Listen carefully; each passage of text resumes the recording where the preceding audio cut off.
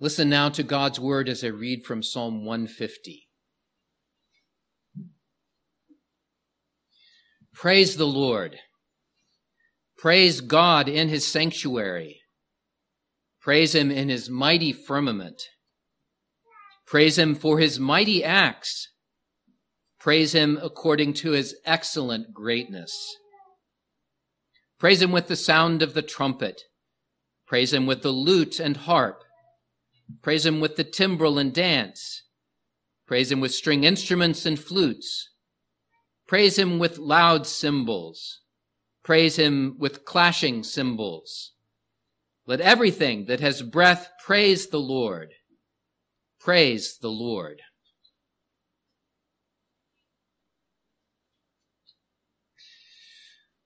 We're approaching the end of a year-long series of sermons that I've titled Learning to Love the Psalms.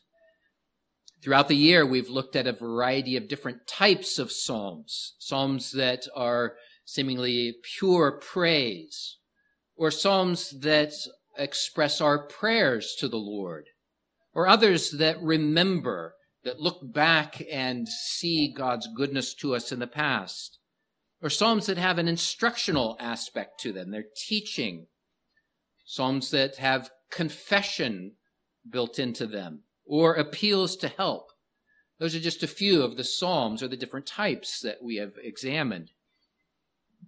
In each of them, it's been my purpose to draw your attention to the special place that the psalms hold in the history of redemption, in the grand story or narrative of redemption. The Psalms hold a very important part of that as they look to the Redeemer that God has provided.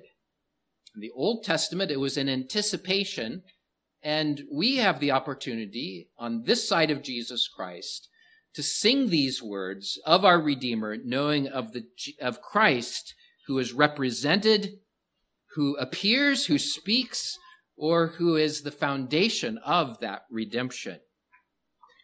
Because of that, I've chosen Psalm 150 to be our Psalm of the month and to be the doxology that we sing throughout this year, wanting to have in mind that redemption that moves us to say, as Psalm 150 does, praise the Lord.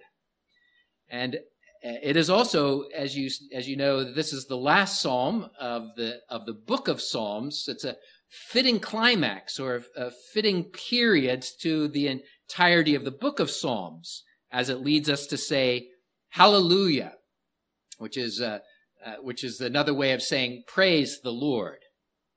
For that matter, the psalm says praise the Lord more than 13 times in one form or another in just 6 verses. Praise the Lord. And it elaborates on that simple explanation by speaking to these 2 questions, the why and the how of our worship and praise. So let's begin with why. Why do we worship God? Well, I'm going to give you 3 reasons from Psalm 150, because of who God is, because he is our creator, and because he is our Redeemer. These come in the first 2 verses where it describes these aspects. I've noted this before, that the Psalms are especially focused on who God is and what he has done for us. And you see that in verse 2 that there's an expression of recognizing and praising God for his excellent greatness, which is a summary or poetic way of just saying, meditate on who God is and what he is like. Just because he is God, he is deserving of our praise. But the Psalms add to that. They add to that the majestic beauty of what God has done in his work of creation. So verse 1 says, praise him in his mighty firmament. So we can think of the creation and all of the created order as being reflective of God's mighty power to create all things. And the rest of the scripture resonates with that, doesn't it?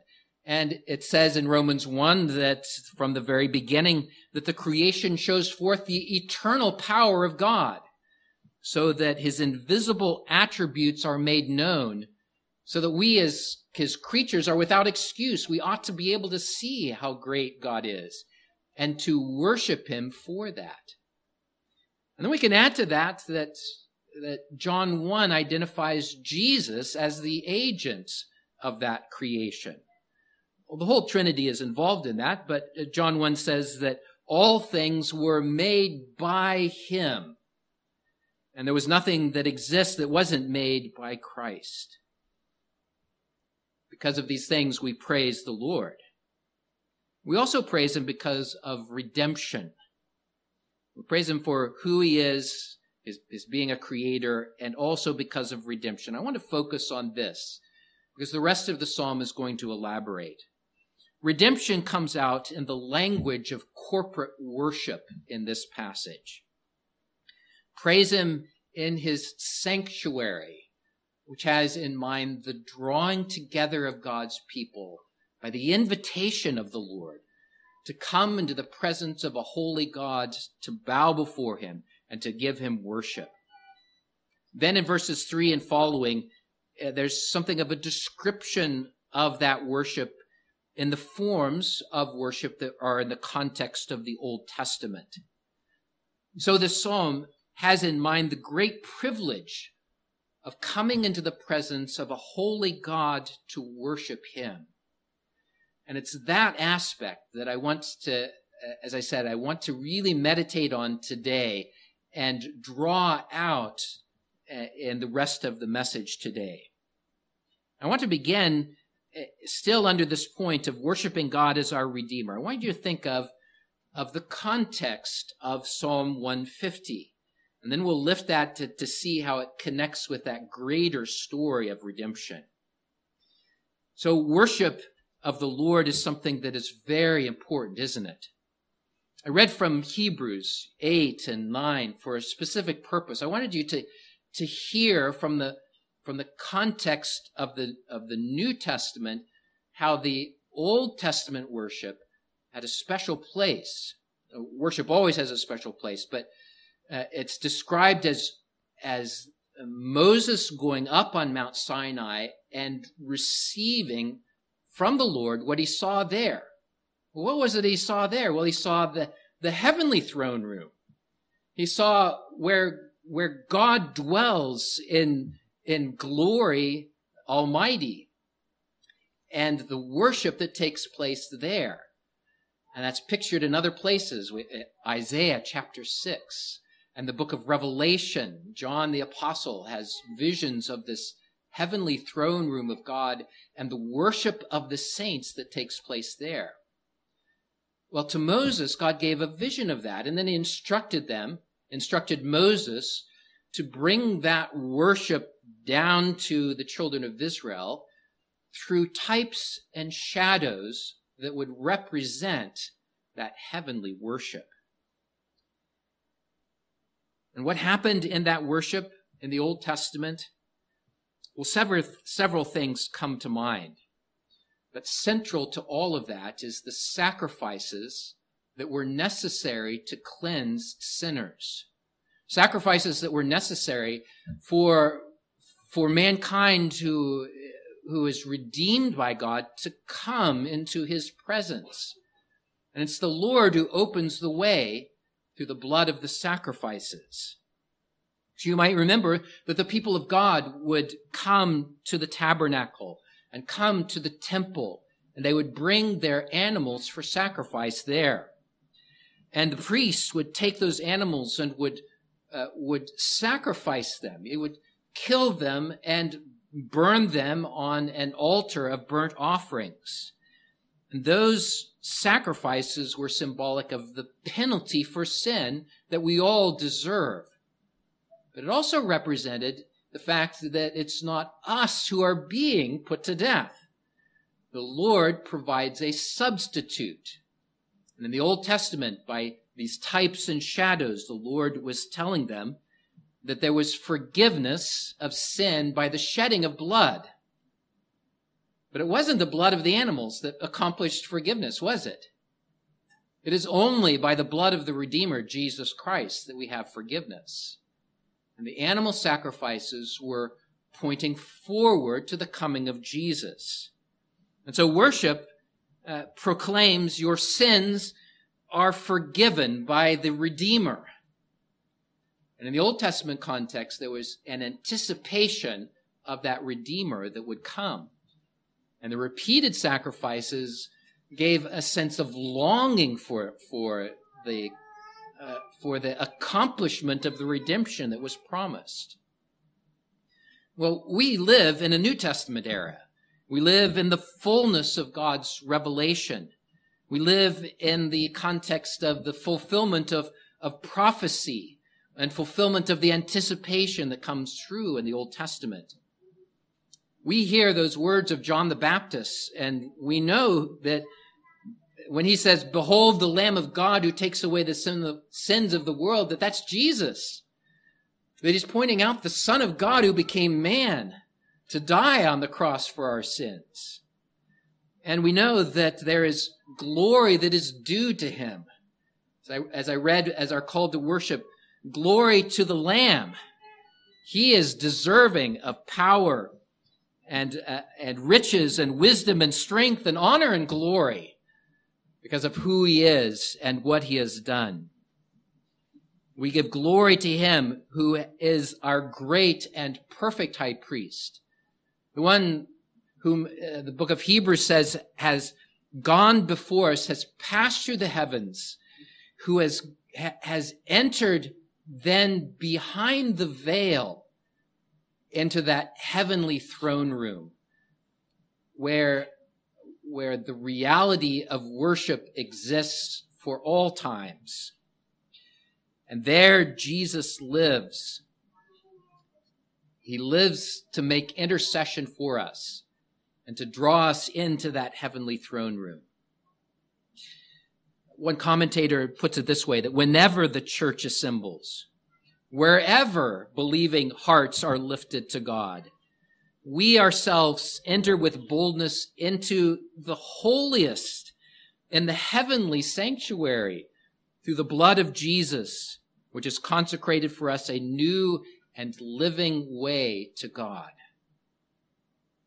But just think again of the way the book of Hebrews helps us to understand this. Jesus is the forerunner who has entered the presence behind the veil. He is the one that gives us liberty to come to him because we have obtained mercy because of his sacrifice for us. We receive grace to help in time of need because Jesus is there, always interceding for us. And in our worship, we place our confidence in this great high priest who has passed through the heavens, the one who offered up himself as that perfect sacrifice that makes it so we may draw near to God. So why do we worship? Well, because God is worthy. He is God and is great and excellent just because of who he is. We worship him because he is the creator of all things. Let the firmament praise him. And we worship him because he redeems us. This provides really a fitting climax to this book of praise and a fitting reason to worship God. And that's why I say that the Psalms stand right in the center of our Bible, right? And right in the center of this narrative of what God is doing to bring salvation to sinners. And there's this pinnacle of praise. Praise the Lord for who he is, for what he has done in creating and what he has done in redemption. Now, the rest of the psalm continues to express this main thought. Praise the Lord. And it does so by calling on us as the people of God to rejoice with what I'll say, with all the worship that is given to us. To praise the Lord with all the worship that is given to us. And it provides us to an opportunity to ask and answer a question about how we worship, which, if you're following along in the notes, this is point 2. And it will also lead to ask and answer the third question. Why don't we today use musical instruments? I'll come to that in a moment. So how do we worship? Well, remember that God has given worship as a blessing to the church. God has given it to us so that we might honor him. And that's what worship is about. We are here to be in the presence of God Almighty. And there's the physical gathering that is here, but there is a more significant gathering that takes place each week as we are here, because we are gathered in heaven itself, in the presence of God Almighty, by the Spirit's drawing and by the Son's sacrifice. And we celebrate that God has promised to cover all of our sins and to draw us into his holy presence. Now, as I pointed out, in the Old Testament, this promised Redeemer had not yet been born. The church still anticipated the coming of the Messiah, that he would complete that work of redemption. And so in that Old Testament setting, God gave certain types and shadows that pointed forward to Jesus. They pointed forward to the perfect sacrifice that he would make. It pointed forward to the fact that he is the culmination of the high priest, because he is God himself. And so included in these types and shadows were the priesthood and the sacrifices. Included in them are the priestly robes, the altars of incense and sacrifice. And in this context, the part of the types and shadows are the instruments as well. This meant that the Old Testament people of God, as they came to worship the Lord, that their worship had an element of mediation through the types and shadows that anticipated the reality of the coming of Jesus Christ. By that I mean, look back at the Old Testament worship. When the people of God came to the tabernacle and to the temple, they never went in to those courts, and especially never went into the Holy of Holies. You should remember that there was only one person once a year that would enter that holy place. And that was the high priest. As we read in Hebrews, the high priest first had to sacrifice for his own sins. He was merely a man as well, and a sinner, and needed his own cleansing.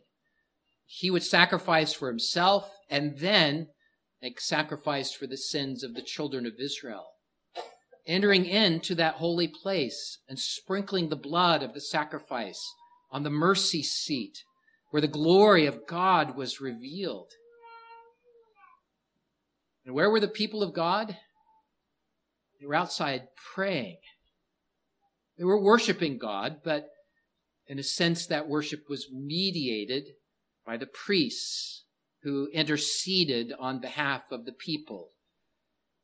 They were worshiping, and that worship was mediated by the sacrifices, by the incense that was burning inside of the tabernacle and temple, by the music and the choir, again, inside of that temple worship. You might think of an example of this as well. As we have come through a Christmas season, think of the example of Zacharias, the father of John the Baptist. He was chosen to perform this ceremony, this aspect, while the people waited outside in prayer.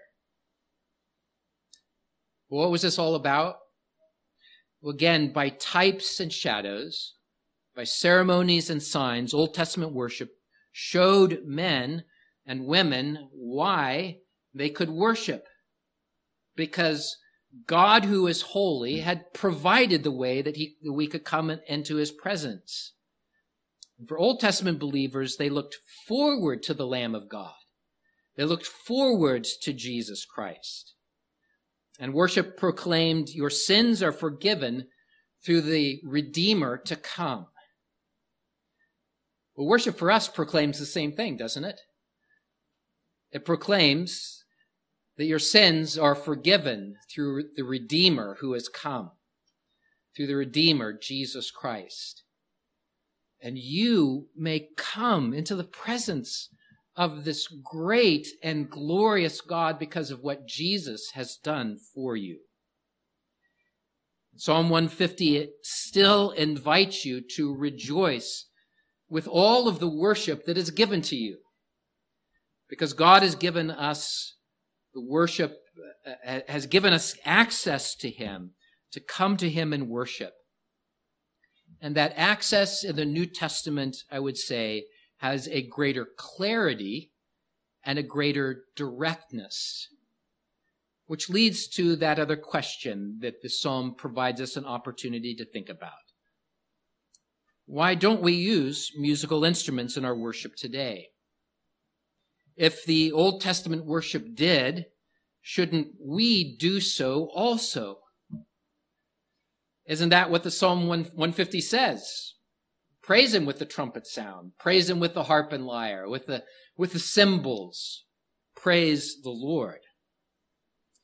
The answer lies in that priestly work of Jesus that has been accomplished and has been finished. And it celebrates what I've come to like to call the glory of immediate worship rather than mediated worship.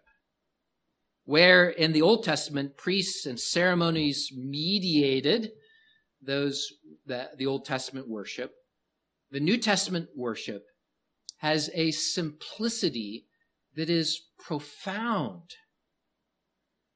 It is profound because of the accomplishment of all of the things that were anticipated and not yet accomplished. The most obvious example of that is that the Old Testament sacrifices were made over and over and over and over again, because Jesus had not come yet. There was this longing and anticipation for that to take place.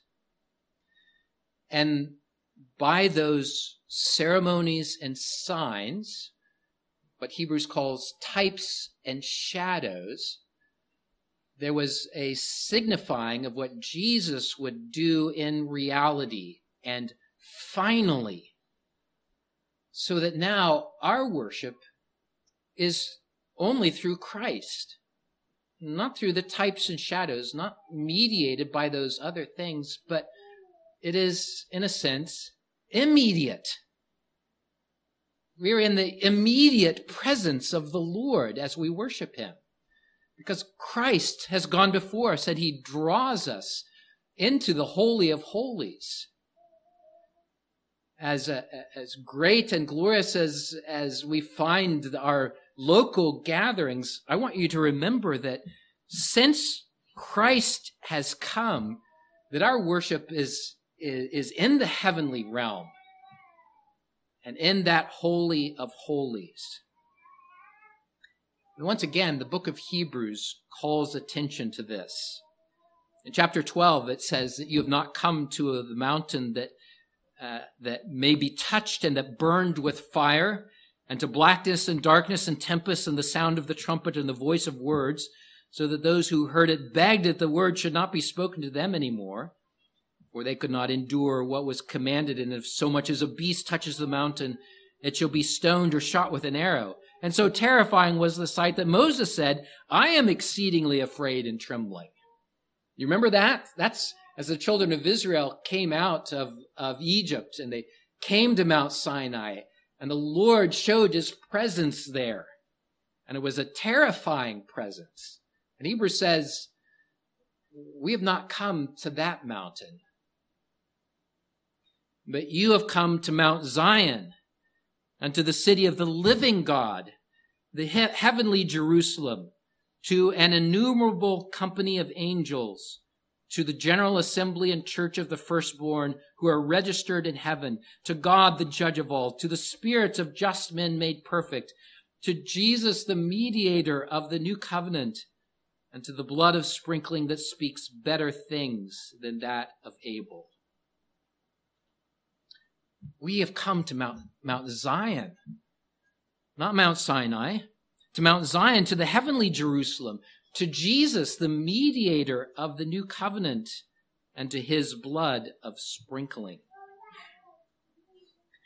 Our worship is here, yes, but because of Christ, our worship is actually in the throne room of God in heaven. And we can look at awe at the Old Testament worship, and we often do. We look back at that, and we may marvel at the symbols and signs that were full of glorious things. There was gold and precious stones and incense and holy oil and choirs and instruments, and of course that bloody sacrifice. The grandeur of that can sometimes take our breath away. But those things were designed to find their fulfillment in Christ. And so I would urge you that you be sure not to miss the greater glory of New Testament worship, where the priests and the ceremonies mediated Old Testament worship. The New Testament church celebrates the glory of immediate worship through the person and work of Jesus Christ. Sherman Isbell, one commentator, says about this, that the simplicity of the New Testament forms of worship, the absence of outward pomp and ascetic exhibition, speaks volumes. It speaks volumes. It tells, he says, of the complete reality of our entrance into the holiest of all in heaven. We're no longer playing with models, but have come to the new Jerusalem itself. One reformer has compared it to the different types of lights. He says, compare the light of a candle to the light of the sun. At night, when it's dark, the light of the candle shines brightly. But when the sun rises, you no longer need the candle's light. In comparison, the candle light from the worship of God ordained in the Old Testament, while true and real, it anticipated and pointed forward to the true light of the world. Hebrews goes so far as to call it a shadow of the good things to come that was fading and passing away. And so the New Testament church worships in the perfect light of Christ. This is worship in the presence of God. And the types and shadows which we believe include those musical instruments are things that had a place that pointed forward to Jesus. Now that Jesus is done, we in simplicity and with that profound acknowledgement of the accomplishment of redemption can come into the heavenly throne room of God himself. And so our worship expresses, as Psalm 150 says, hallelujah to our God. Praise the Lord who is our creator. Hallelujah to our Redeemer. Christ himself has brought us into the glorious presence of the Most High. To him be honor and power and glory forever and ever. Amen. Let's pray. Lord, we thank you for this really profound truth that you have given to us, that our sins are forgiven in Jesus Christ. And we honor you today, knowing that by Jesus, that we come into your presence, that we are here covered by the righteous robes of Jesus Christ, having our sins forgiven and washed clean by your Spirit. And we ask, O God, that throughout our lives, that you would motivate us to praise the Lord, to sing hallelujah for the redemption that is accomplished by Jesus our Savior. To him be glory forever. Amen. Be using that B selection of Psalm 150 throughout this month, and then we'll also sing it as our doxology. We'll sing the first stanza after the benediction. Let's stand and sing Psalm 150B.